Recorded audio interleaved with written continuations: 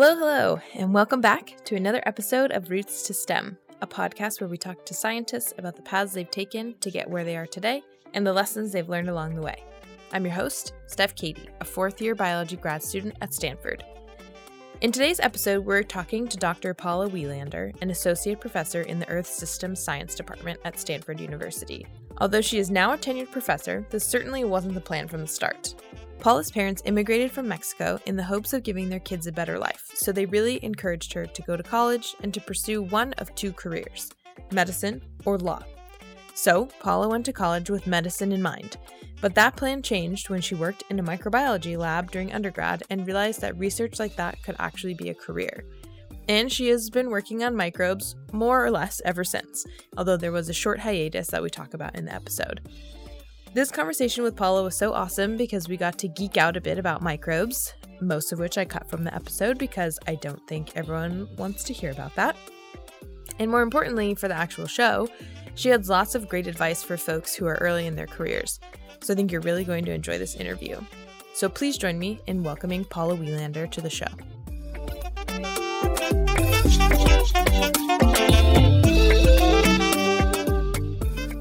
First, can you start out by just introducing yourself and telling us who you are, where you're from, and the research that you do? So my name is Paula Welander. I'm an associate professor in the Earth Systems Science Department at Stanford University. I am originally from Los Angeles. Went to grad school in Urbana-Champaign and went on to do postdoc at MIT in Boston, and before I landed at Stanford. And here at Stanford, my work focuses on what I like to say, studying geologically relevant microbes. So I'm a microbiologist in the Earth Science Department, and what my group is focused on is trying to understand how microbes make specific molecules, and how they make them is what proteins and genes are involved in the process of making molecules that are preserved in the rock record. So geochemists often identify different molecules in the rock record that could be of microbial origin to try to use as fossils. But there's a lack of understanding how they're made in modern microbes, what the function of these molecules might be. And so there's a little bit of a lack of information in wanting to interpret these markers in the geologic record. And so people like me can grow microbes, we can do a lot of molecular biology. And so we're hoping to provide a lot of information for the geochemists. So that's what we work on. Cool. Mm-hmm. How do you do that? Like, what sorts of tools do you use to try to figure out what existed in, 300? Yeah. Or whatever, like 3 million years ago, however long ago. 3 million, 3 billion. It's hilarious because it's like, I'm used to working with microbes that are really slow, that double in a day, right? As opposed to like E. coli that doubles in 20 minutes. And the geologists, that a day is like, so fast, they're used to dealing on like millennial time scales. And so that's something I've learned being a biologist, kind of stepping into the geological world, is like that there is this discrepancy in like, scales, spatial scales and time scales. So it's fun. It makes it interesting, what I consider fast and what someone else considers fast. So that was something that to me was just so fascinating about this field. Like I had no idea about geochemistry or geologists trying to find things in the rock record. I was trained as a molecular microbiologist. I was studying methanogenesis, which is the ability of microbes to take CO2 and make methane gas, and looking at that from a metabolic point of view. And I was interested in organisms that were doing it. They were these archaea. And we were kind of interested in how the pathways were regulated. Like, how did it choose which pathway to go through? And so we make gene knockouts in different spots. So very molecular. It was very, undergrad microbiology was very pathogenesis focused for me. And then when I got into this program, methanogens don't cause disease, but they're really important in our environment. Like they're complete a carbon cycle, right? And so I learned in grad school, not only like molecular biology techniques and how to approach scientific problems from those tools, but like the importance of microbes on a large scale in our environment. And then when I went to MIT, I joined Diane Newman's lab, who was a geobiologist. But she's similar in training. She has molecular microbiology training. And she and my other postdoc advisor, Roger Subman, who's a geochemist who looks for these molecules in rocks, they kind of like then introduced me to the concept of time. Like, so yes, it's true. Microbes today really impact our biogeochemical cycles on our planet, but they've been doing it for billions of years. And how they did it, in the past is probably very different than is happening now, right? Mm-hmm. And so exposure to Roger's lab and to the kind of his colleagues in geology kind of opened up this whole new world of how people actually study this. It's really, really cool. So there's a lot of different approaches. There's fossils, like microfossils, to try microbes to the past. And so that's a whole field that can be very controversial, right? Because, a fossil of cyanobacteria, it's a cell, right? And so, but, it's really interesting how these fossils are interpreted. And it even goes to macroscopic organisms. When you find a fossil of a sponge, you think, oh, that's pretty easy to discern. Those are super controversial. And so the field of geology is very much about interpretation. And so that, coming from a molecular biology standpoint, where you delete a gene, the protein disappears, it's like pretty straightforward. It was a whole different way of trying to, make the case for the work that we were doing, right? It's like you have to kind of have multiple lines of evidence, and it's just really a different way of thinking about science. But in addition to that, there are chemical signatures, so isotopes, so stable isotopes. So microbes will fractionate, molecules that they consume differently than, say, a eukaryote, or differently than like we fractionate our carbon, right? And so finding those isotopic signatures in rocks allows geologists to tie certain types of metabolisms to time. And the fact that they can measure that in a rock was, to me, like, whoa. Like, what? I didn't even know microbes did this, like that, they discern heavy and light carbon or certain sulfur isotopes, right, based on their environment or the types of proteins they have. But then also that, you have people that have been smart enough to build the tools to measure this in rocks, right? It's just kind of like, it was a whole new field that opened up to me. And then molecules like the lipid molecules that Roger worked on, that someone had the idea of like, oh, I'm going to extract organic matter from these rocks and put it on a GC mass spec and see what I see, right? And they see signatures of microbes that are, of all kinds of organisms from the past. And so it's very technical, particularly the molecular fossil record, how they generate that. I mean, there's so many aspects to it, and what we do is this kind of a small part trying to help with the interpretation. But there's people that study the taphonomy of these molecules, which is how a fossil is made. So they'll take these molecules from modern organisms and subject them to the conditions of what we call diagenesis, that process where a sediment turns into a rock. So it can be heat, pressure, all these other that they know from geology, right? And then they look at the molecule that's at the end. And does that match what they see in the record? Does that match what they found originally in the organism? So that's like a whole field within this subfield. That's so cool. There's people that study whether, one problem you have with like organic matter is intrusion from newer organic sources, right? So how do you know that molecule is actually 3 billion years old? Could it have been something that was very young, like 1 million years old, came in, and and that's a real issue. And so there's people that focus on rigorous sampling. How can you better, what are the tests you can do with these mass specs, these very sensitive mass specs? Can we build better tools that allow us to test the sensitivity of these? So just even kind of like making the field itself rigorous, so very technical aspects to the field. And then people like Roger who actually go to the rocks, pull out the molecules, and try to make some interpretation and try to actually think about it. So it's very much a very collaborative field, geobiology, and it's I've discovered a lot of how people actually like measure. Like you're like, how do you actually measure a fossil rock? And it's really just fascinating how these things occur to people, how smart they are. And meanwhile, they're like, wow, you delete a gene? That's so awesome. So you're like, oh, everyone does that over here. As my husband once said, someone asked him, how does your wife delete genes? He's like, I think there's a kit she uses.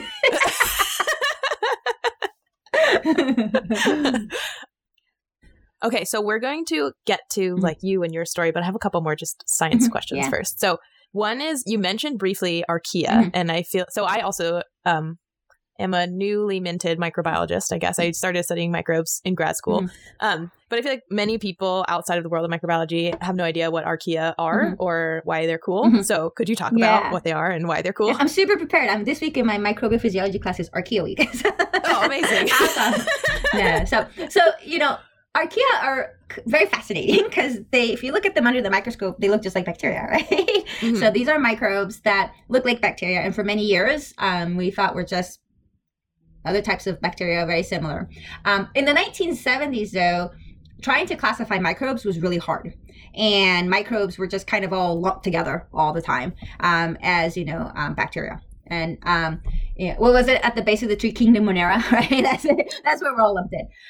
But there was this professor at the University of Illinois, my alma mater, Carl Woese, who was really interested in trying to determine, is there a way we can classify microbes, but also take into account an evolutionary perspective? Like, how are all these different bacteria we're identifying through, culturing and whatnot in the lab, how are they related? And so a lot of the way these organisms had tried to be related was morphology. Are they cocci? Are they rod-shaped? Or metabolism, do they, are they aerobic or anaerobic? Do they eat, sugars? What sugars do they eat? And those kind of classifications tended to fall apart, right? And so was there a way we could actually, and they had no evolutionary implication. Just because two things were cocci didn't mean they were related, right? And so at the time in the 70s is when sequencing started to really pick up. This is after the 50s and 60s where we discovered, genes encode all of our genetic information. And Carl had the idea of using a molecular phylogenetic approach, using genes to identify organisms and show how related they are by looking at the changes in genes. And so he ended up classifying organisms by this one particular marker called the 16S gene.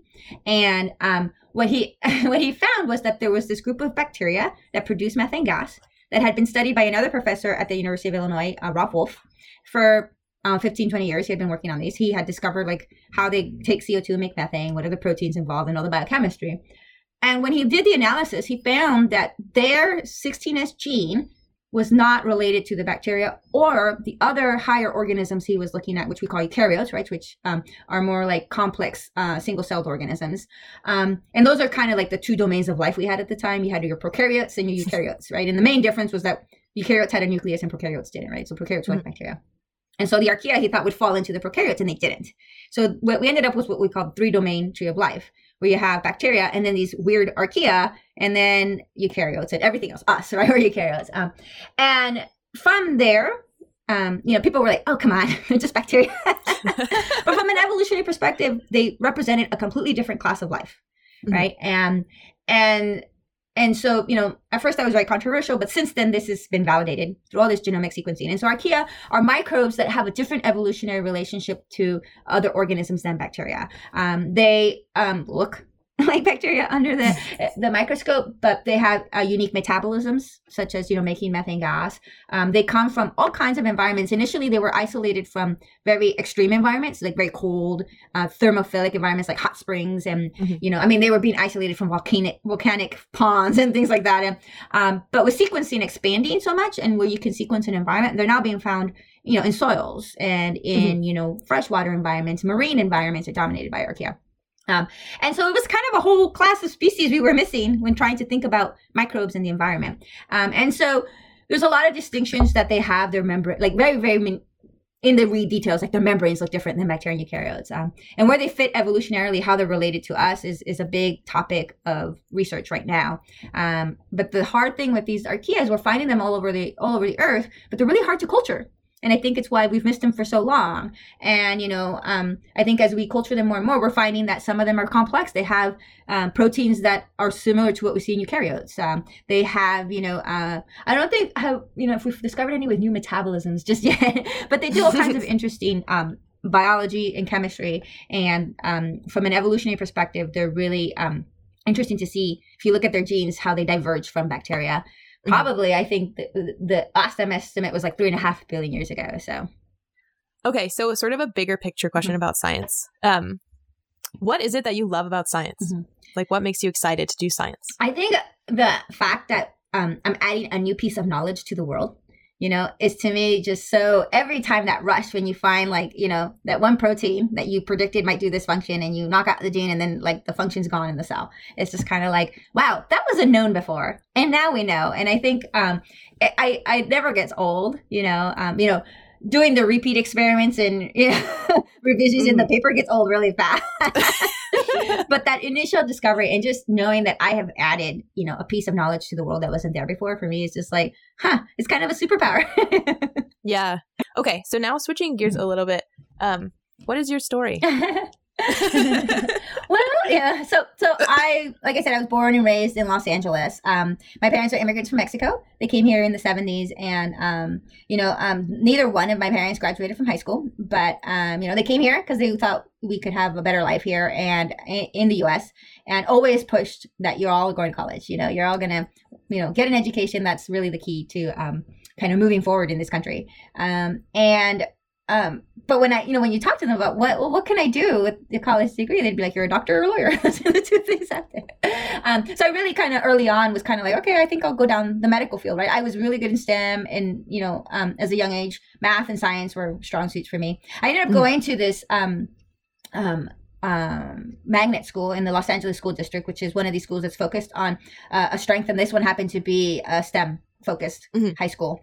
And that's really when I kind of got really excited about, science and in particular medicine. And I was under the impression I was going to be pre-med. I had really good mentors in high school. I had, in particular, my sophomore English teacher and cross-country coach, Rob Russell. He really kind of helped me a lot with the college process, and how filling out applications. And he really recognized that, in his as strong as I was in STEM and science, he really kind of understood the benefit I got from taking a break from that, and in how much I enjoyed English class. I love to read, and really kind of he really saw how much I enjoyed that class. And so he kind of steered me towards a liberal arts education. So I ended up going to Occidental College, which coincidentally was his alma mater. But that was a small liberal arts college in Los Angeles. With the idea of being pre-med. But, I was in there for my freshman year and kind of really thinking about what I wanted to do, and kind of decided to steer more towards sports medicine. So I ended up majoring in kinesiology because I was a runner, and I want to kind of incorporate that. That was a huge part of my life with my career. I thought, this is a good way to go. And I was lucky in that the kinesiology major was a heavy science major. So I had to take all the pre-med recs anyway. So I was taking chemistry, organic chemistry. And in my sophomore year, I took a molecular biology class. And my sophomore year was really my sophomore year was a really important time because I had taken 2 years of kinesiology classes and kind of decided that I really didn't want to be in sports medicine. And so I was kind of a little bit lost. I'm still kind of okay, I'll just keep doing this medicine thing. I don't know what else I'm doing. And in the fall so I took a molecular biology class that I really liked, that looked at, DNA and RNA and proteins. I was like, wow, this is really, how do people study this, was the question I had. So that fall, I ended up joining Mark Martin's lab. He's a microbiologist. He was at Oxy, now he's at the University of Puget Sound, and he's a hardcore microbiologist. And just fell in love with the research. We were working on this organism called Delavibrio, which can infect E. coli. And so he was using that as a model of pathogenesis and how does it survive inside E. coli and what are the genes that it needs to do that. So I learned how to do plasmid preps and gene deletions and grow up microbes. And so it was just really, really great. But he was the one that I was I've been at this college thing for 3 years and I'm thinking I'm pre-med, but I really don't feel it. And I'm kind of I thought I was sports medicine and I'm maybe going back to med school. And I said, I just don't know what to do. And he told me, he's you are a great bench scientist. You should really pursue a PhD. And I was just how does one get a PhD? I don't even know what is that? What is this? And he told me, well, it's what you're doing now. You have a project and you get, he's it's what I did. All professors need a PhD. I'm oh, you need a PhD to be a professor. That wasn't even an option for me. And I was oh, I didn't. Yeah. And then he told me you get paid to do a PhD in science. I was oh, okay, so this is something I need to investigate. And I was sold. I was just I had no idea what the career was I was going to be. But even then, I could imagine myself doing bench science in the government lab for the rest of my life. And that would have been really, really cool.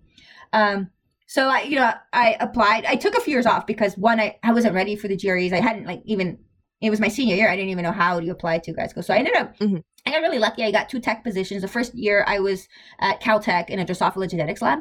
That was great. It was a molecular biology lab. So it was very much kind of doing a lot of the similar molecular biology, just the organisms I was putting in was a fly, a Drosophila fly, which was different. And then I spent 2 years at the City of Hope, which is a cancer hospital out in east of Pasadena.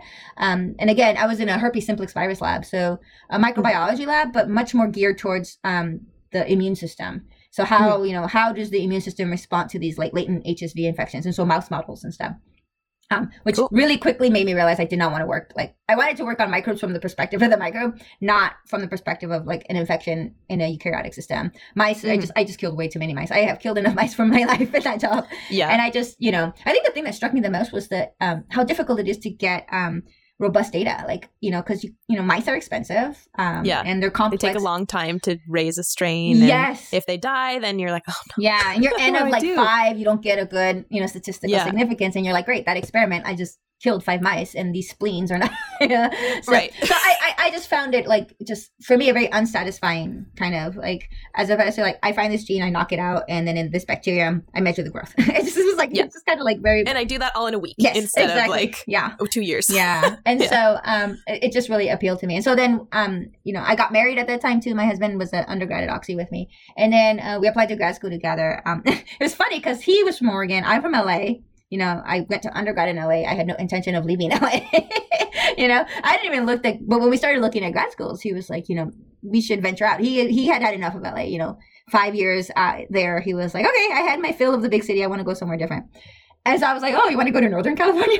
He specifically said, I want to go somewhere far. And then I was like, Northern California is far. I mean, to be fair, if you were on the East Coast, that would be multiple states different. Exactly. So, yeah.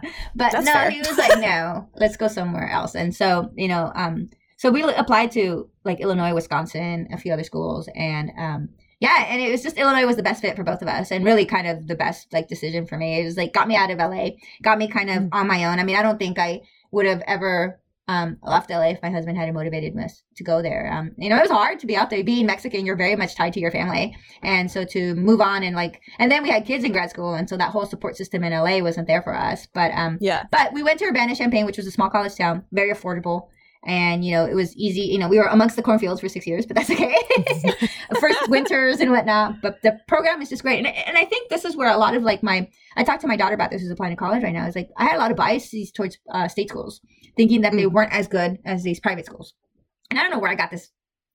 Probably just from, I don't know, you're in high school and you hear these things and TV too, I feel like, Yeah, exactly. Right. And the pressure to go to media, Harvard or Stanford or whatnot. Right. Yeah. But gosh, the resources at Illinois were amazing. I mean, they just had everything. The classes, IT aid was like these huge molecular cell biology lab courses. And I was just like, we didn't have this at my small institution, right? We had really nice molecular classes and microbiology classes with a lab section, but this was like, they were full on like deleting genes and isolating new organisms and just like doing a lot of really cool stuff. And so, and because it's so constrained and isolated, like Illinois has to have its own sequencing center. It has to have its own proteomics center. And so it's just kind of like the resources that are pumped into these state schools, are great. And so I think like you can go to these state schools and really cruise and get, but you could also go and just really, if you challenge yourself, to get a really awesome education. So my opinion of like the university system completely changed there. And that was really good for me to get out and kind of be like very open to different types of schools and what they could offer. So I worked with Bill. I ended up being in his lab for 6 years. And that was just a great experience. He was a wonderful mentor, both in terms of like science, but also work-life balance.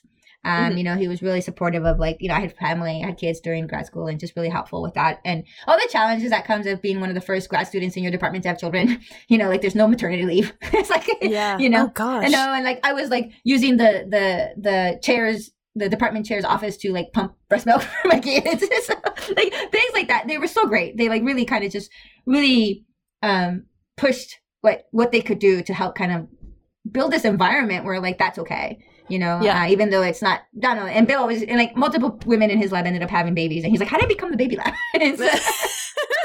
But yeah, it was just wonderful to have that kind of a support system that kind of allowed me to have a normal life in grad school and kind of also gave me the sense that, the academic world, is, like my career doesn't have to be everything and that I can do this in a way that is, without sacrificing too much, right? And it's just like, I know a lot of times it's like there's this mentality you have to work so much, and you do, but there isn't, there's a way that you can balance it and do it that's good for you, right? And then that's fine, and that's the way it should be. But and so when I graduated, Bill, like I ended up getting a postdoc with Diane Newman at MIT. And a lot of that was dictated by where my husband and I could go together. So from the beginning, we were kind of like doing this tube body thing. And he actually was the one that was really motivated to have an academic career as a professor, as faculty at a university. And I was kind of like, I'm having babies. I'm not really sure. I just got to finish my PhD. Let's just focus on that. And, I was like, I'll probably just do a postdoc afterwards and then deal with it and see how it is, right? I was even like, after grad school, I'll just stop working and stay home with the kids until, they're out of daycare and I can get a job at some lab or something. And Bill was the one that was like, you could totally do this faculty thing. I'm like, get out of here.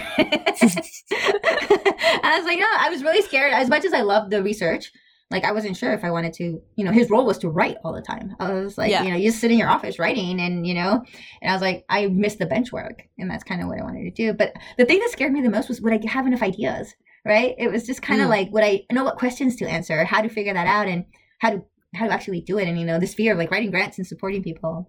But my husband ended up applying for a job at Lincoln Labs, which is a Department of Defense lab run by MIT, kind of similar to SLAC is a DOE lab here at Stanford.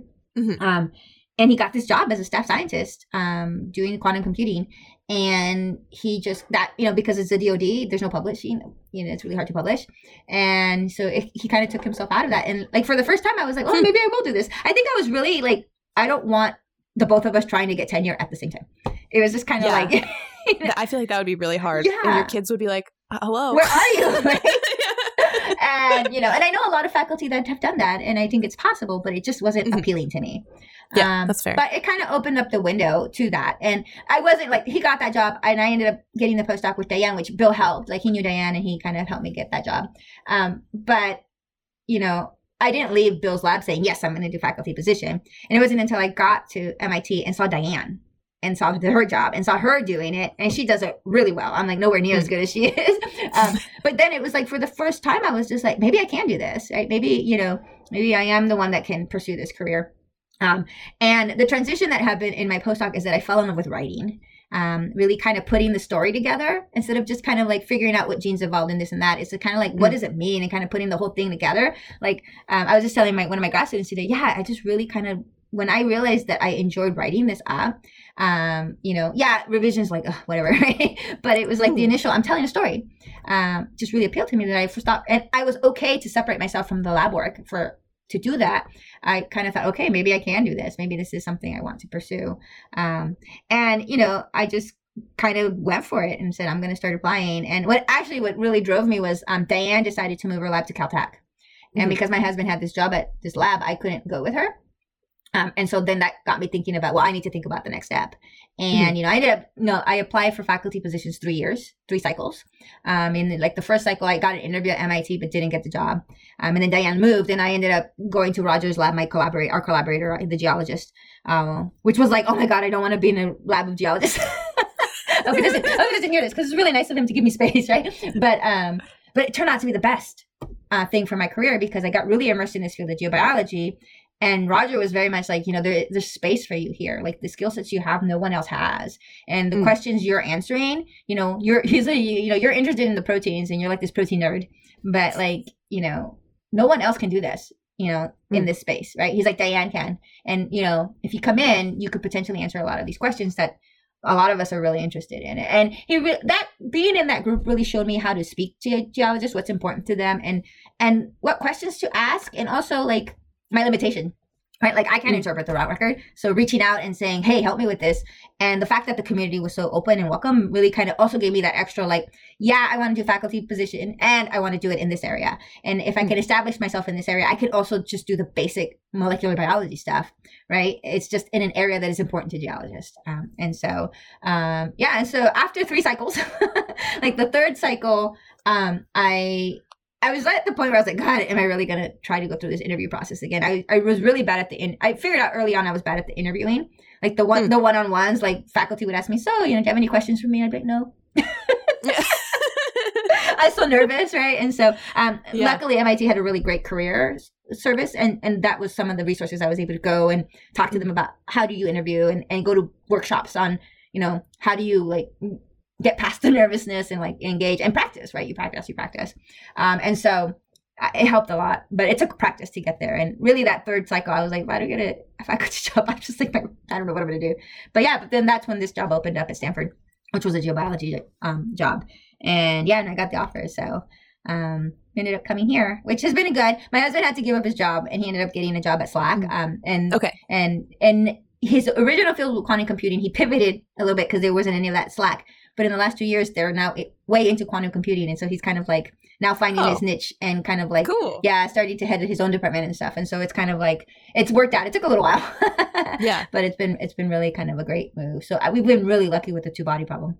So how did you sort of find your specific niche? And I feel like you were talking a little bit about this in terms of you had a certain set of skills that nobody else had, but also going back to what you're saying about questioning whether or not you had enough questions to build a career off of. So how have you done that? How do you come up with new questions and sort of stay in a innovative and like novel research area? I think for me, it's the literature. Like I think in my postdoc, like, Diane talked to me about this. Oh, she's interested in these molecular biomarkers. And she was very interested in she had gotten a grant that I was working on, very specific type of molecule known as hopanoids, which are just the pentacyclic molecules that are made by bacteria, but no one really knew the biosynthetic pathway. And so I was like, okay, I can figure out the biosynthetic pathway. But it required me to read a lot of literature. And as I was reading this literature in these are geochemists that are identifying these molecules. And, there's like chemists that are interested in, what organisms make them. So there's these chemists in France growing all these microbes, testing them for hopanoids. And you're kind of like, they're missing something here, right? They're not understanding how they're made. They're not understanding how they're regulated. And so in that kind of trying to understand those questions, I kind of understood that all that stuff I was interested in, how they're made, what the proteins are involved, could be applied to what, the questions they were trying to answer. But in that literature, I started to like discover other lipids, other molecules, other pathways that weren't known. I was like, my favorite one was like sterols. So like things like cholesterol that we make, they're used as biomarkers for eukaryotic organisms. So you find them in the rock record, and they go back, 750 million years ago. There's this idea that they could be markers for algae or something like that. But then there's one bacteria. There's this paper from 1970, Methylcoccus capsulatus makes sterols. And so I'm like, and so the geology literature says, these are biomarkers for eukaryotes because no bacteria produce sterols. And I'm like, but there's a paper from 1970. Why is this organism ruled out? So that was like I was just like, I didn't understand. I didn't doubt the geologist. I just was like, there's a disconnect. Is one paper not enough? I don't know, right? Is one micro. And so that took me into the world of sterols. And yeah, people were like, bacteria don't make sterols. Bacteria don't make sterols. And I'm like, I don't know. I mean, have they tested every bacterium out there? I don't know. It's kind of like, and, doing some genomic searches, I found that there was like 30 bacteria that had this one protein that is needed to make sterols. I was like, no one's done this. No one's looked at it this way. And from that, then I got curious to like, what kind of sterol? Oh, well, they make different sterols in us. They don't go all the way to cholesterol. Well, why not? Why doesn't this organism make cholesterol? Why does it stop? Right. And, the scientist that discovered the pathway to make cholesterol in humans, Block, he got the Nobel Prize for discovering that pathway, right? And then I'm like, well, this is a president bacteria. Why are bacteria doing this, right? And there's this idea that cholesterol was like this molecule that was the fittest for evolution for eukaryotic cells, and the bacteria don't seem to think that. And so it was just this discovering these little nuggets, or discovering that like, this molecule is really important for geologists. We know it's made from this precursor molecule, but no one knows what the biosynthetic pathway is. And I'm just like, it's like the gene hunt. I can find it. I can do it, right? And so, but it was a lot of like, okay, I have to sell this story to geologists, right? Like I really care about sterols and bacteria because I'm a microbiology nerd, right? I want to understand why this organism makes it and what is it doing. But what do they want to know, right? And so, I'd pitch it like, I have to be like, as a biologist, I don't understand why you don't say this is the source, right, of these biomarkers. And they would explain to me, well, these organisms weren't present at the time. And then, the molecules they make are different from the sterols. And so then I would be like challenging them, well, why are they different? What is different? And there was this back and forth dialogue. So it was a lot of going into the literature and finding little nuggets and then talking to my colleagues and being like, hey, this is really interesting to me. Yeah. Okay. I have a couple of questions specifically about your PhD and like before your PhD, because I think most people listening to this are in that phase of science. So what was the best part of your PhD and what was the worst part? Oh, gosh. I think the best part of my PhD is learn like the evolution I had in becoming a scientist and taking a project on that, when I joined Bill's lab, the idea was his, right? Like he was like, I want to know what this protein's doing. Let's knock it out. But then from that point, the project evolving into my hands and him giving me the space to take that project and kind of like, he had his ideas for how to test something, but it was like, I thought, I could go in my direction, and just being able to take a project from like this idea to like, yes, we solved it and we were wrong about this, but we were right about this. And to me, it was just like, okay, like it was, for me, it showed a growth that I now try to see in my students. And that really helps me a lot to feel like, okay, I can do this. Like it kind of was just kind of like, this is really, really awesome. I think the hardest thing about grad school was going back after taking 3 years off. It was like, I was like burnt out at the end of undergrad. It was just like, I'd been going. My parents were wonderful, but really the support system wasn't there for me. In terms of like, I'm in college and you kind of have all these issues and, your parents are loving and wonderful, but they don't really understand. Right. And so kind of like I was burnt out in classes and trying to finish a major and then career decisions. And I took 3 years off and worked, and it was great. It was like, get up, go to work, go home, forget about it, right? And it was just like, I love it. And it was exhausting because I never worked 8 hours a day. I mean, I studied, I went to classes, I did undergrad research, I ran on this team, but I don't know why, like standing in the bench for 8 hours, like my body, and it turned into like this, like, oh my God, what a slog, 40 hours a week. But yeah, I feel like especially doing bench work for 8 hours a day. That's tiring. Yeah, it's exhausting. But so going back and like taking classes and taking exams and being an older scientist and being like, I don't care about this grade, right? And kind of that transition. Did the exact same thing. Yeah. I took 3 years off between undergrad and grad school. So I definitely relate to that. I feel like that was actually going to be my next question is what sorts of things did you get from that experience that you think were beneficial? Because I feel like for me, having that distance of knowing like this grade is not that important anymore. I feel like a lot of the people in my program who came right out of undergrad were still wrapped up in that sentiment that grades are super important. Yeah. And I had worked for a couple of years and I was like, whatever. Yeah. Get your B and move on. Yeah. Learn what you need to learn. I mean, that was the other thing I think I felt like, even though I was older, I felt like I didn't know anything. And so I was kind of like a sponge trying to get everything. But at the same time, it was like, you know, wanting to focus on the same thing, on the right things, right? I think that experience for me, and I think a lot of faculty will tell you that we like students that take time off. We think it's important to get out into the world and kind of break the bubble, like to, you know, get out there and work. You know, I tell my students, you know, go get a job at Starbucks for the summer and just kind of like enjoy your life a little bit. You know, not that you're not going to enjoy it in grad school, but you know, grad school is the start of your career. I mean, like, technically you could say undergrad, but really like you're deciding I'm doing this PhD, and that's when the clock starts for me. That's what kind of like really motivated me to like, you know, like when we were in grad school and we were paying for daycare, and basically my whole income was going to daycare. And it was like, and I was like, why are you doing that? You're not, your whole income is going to, why don't you just stay home with the kids, right? And it was like, no, this is an investment in me and an investment in my career, because even though they think I'm just in school, like this is something necessary for the next step. It's part of my career. And so really viewing every step of the academic ladder as part of the career process is something that I think I got by taking some time off and kind of seeing that, okay, at this point on, this is something that I need to do to get to this end goal. I don't know what that end goal is, but I need to kind of like, there's an investment there. It allowed us to save money, right? So we were able to come in a little bit more comfortable, you know, and it was just kind of like, it gave us that, my husband and I had time to just kind of like be married for a couple of years before going into crazy grad school time. So there's a lot of that, but I just think it was kind of like you said, the stepping back, the maturity of kind of knowing like what's important, what's not important, what to stress and not to get stressed about. You know, not that there weren't mistakes made or anything, but it's just kind of, you come in with a different perspective. And I think that was really helpful for me. What are some, either in your PhD or now in your postdoc at any point in time, what are some of the habits that you have that you think make you a successful scientist? I think a lot of like, is being able to focus on the things that are important to me at that time. So, you know, I like when I was in grad school, it was like when I'm in lab, and I'm taking care of my business in lab and I am working. But when I'm home, I try to be home, right? And I try to do it. That doesn't always work. And then that's okay. That's the other thing I've learned is that, you know, I always tell, one of the hard things I had was when I became a new mom, always feeling like I was doing it wrong. And so I always tell new moms, whatever you're doing, that's the right way.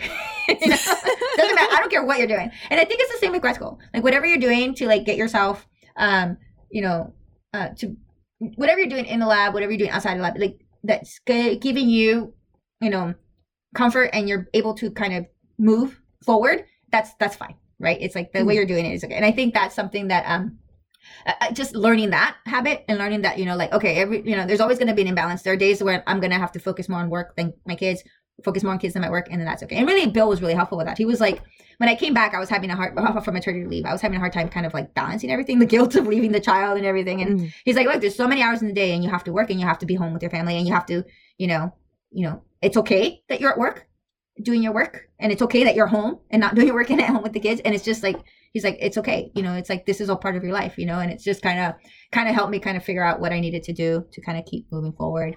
I think the other thing I learned is once I had kids, really trying to fit into the 40-hour week, you know, kind of, and that focus of like, okay, I have this many hours to take care of things before I got to go pick up the kids, and kind of like compartmentalizing it that way.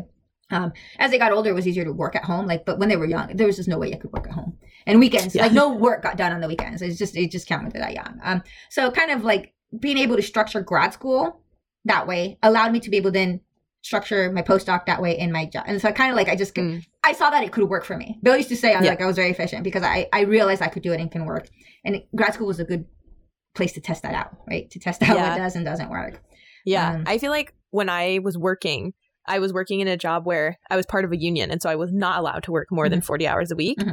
And when I started my PhD, I was very good about sort of continuing to work 40 hours a week because I had developed those habits. And now as it's gone on into my fourth year, those habits are slipping away. And I don't have a family or like, you know, kids. I have a family, but not kids. And so there's nothing really to stop me from just like working on it constantly.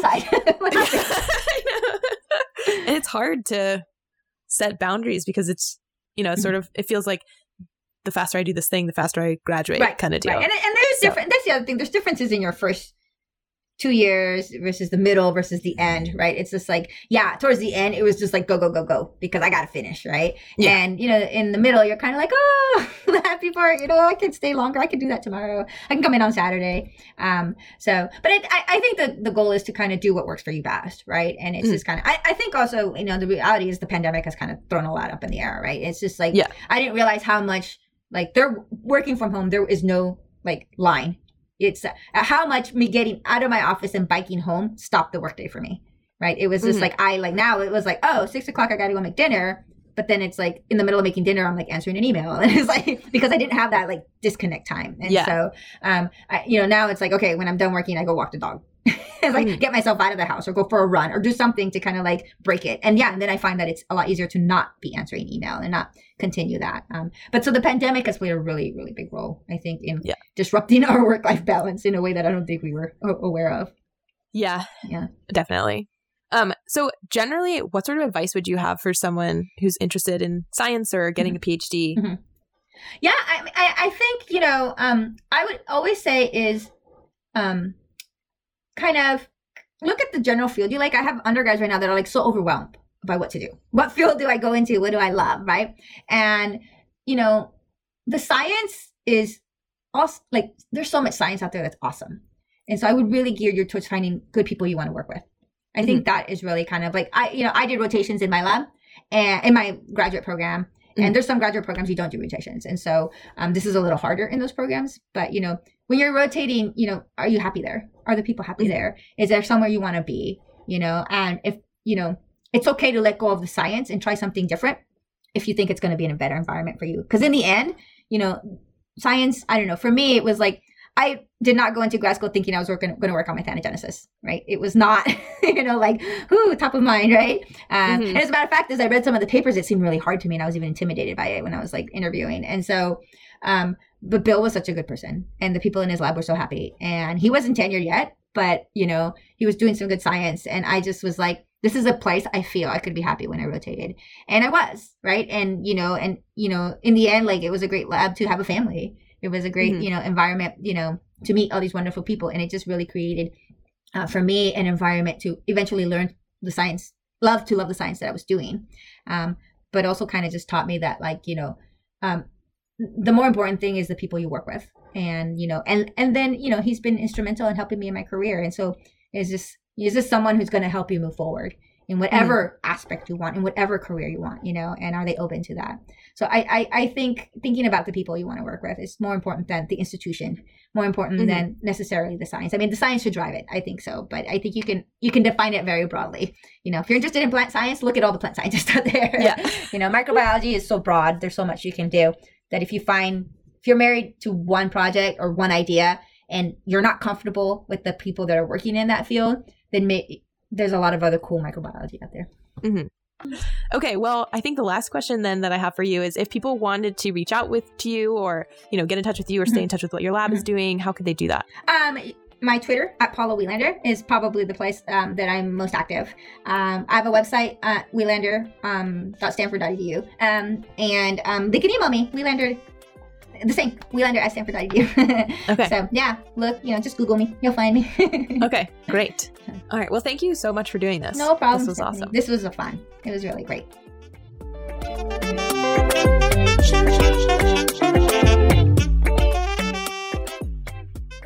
Thanks for listening to another episode of Roots to STEM, and thank you to Paula for sharing your experience with us. I also want to say a special thank you to Lauren Lubeck and Isabel Jabara, who are two wonderful folks who've been helping me behind the scenes with some strategic planning and some social media stuff so that we can try to get this podcast and our guest stories into the ears of as many people as possible.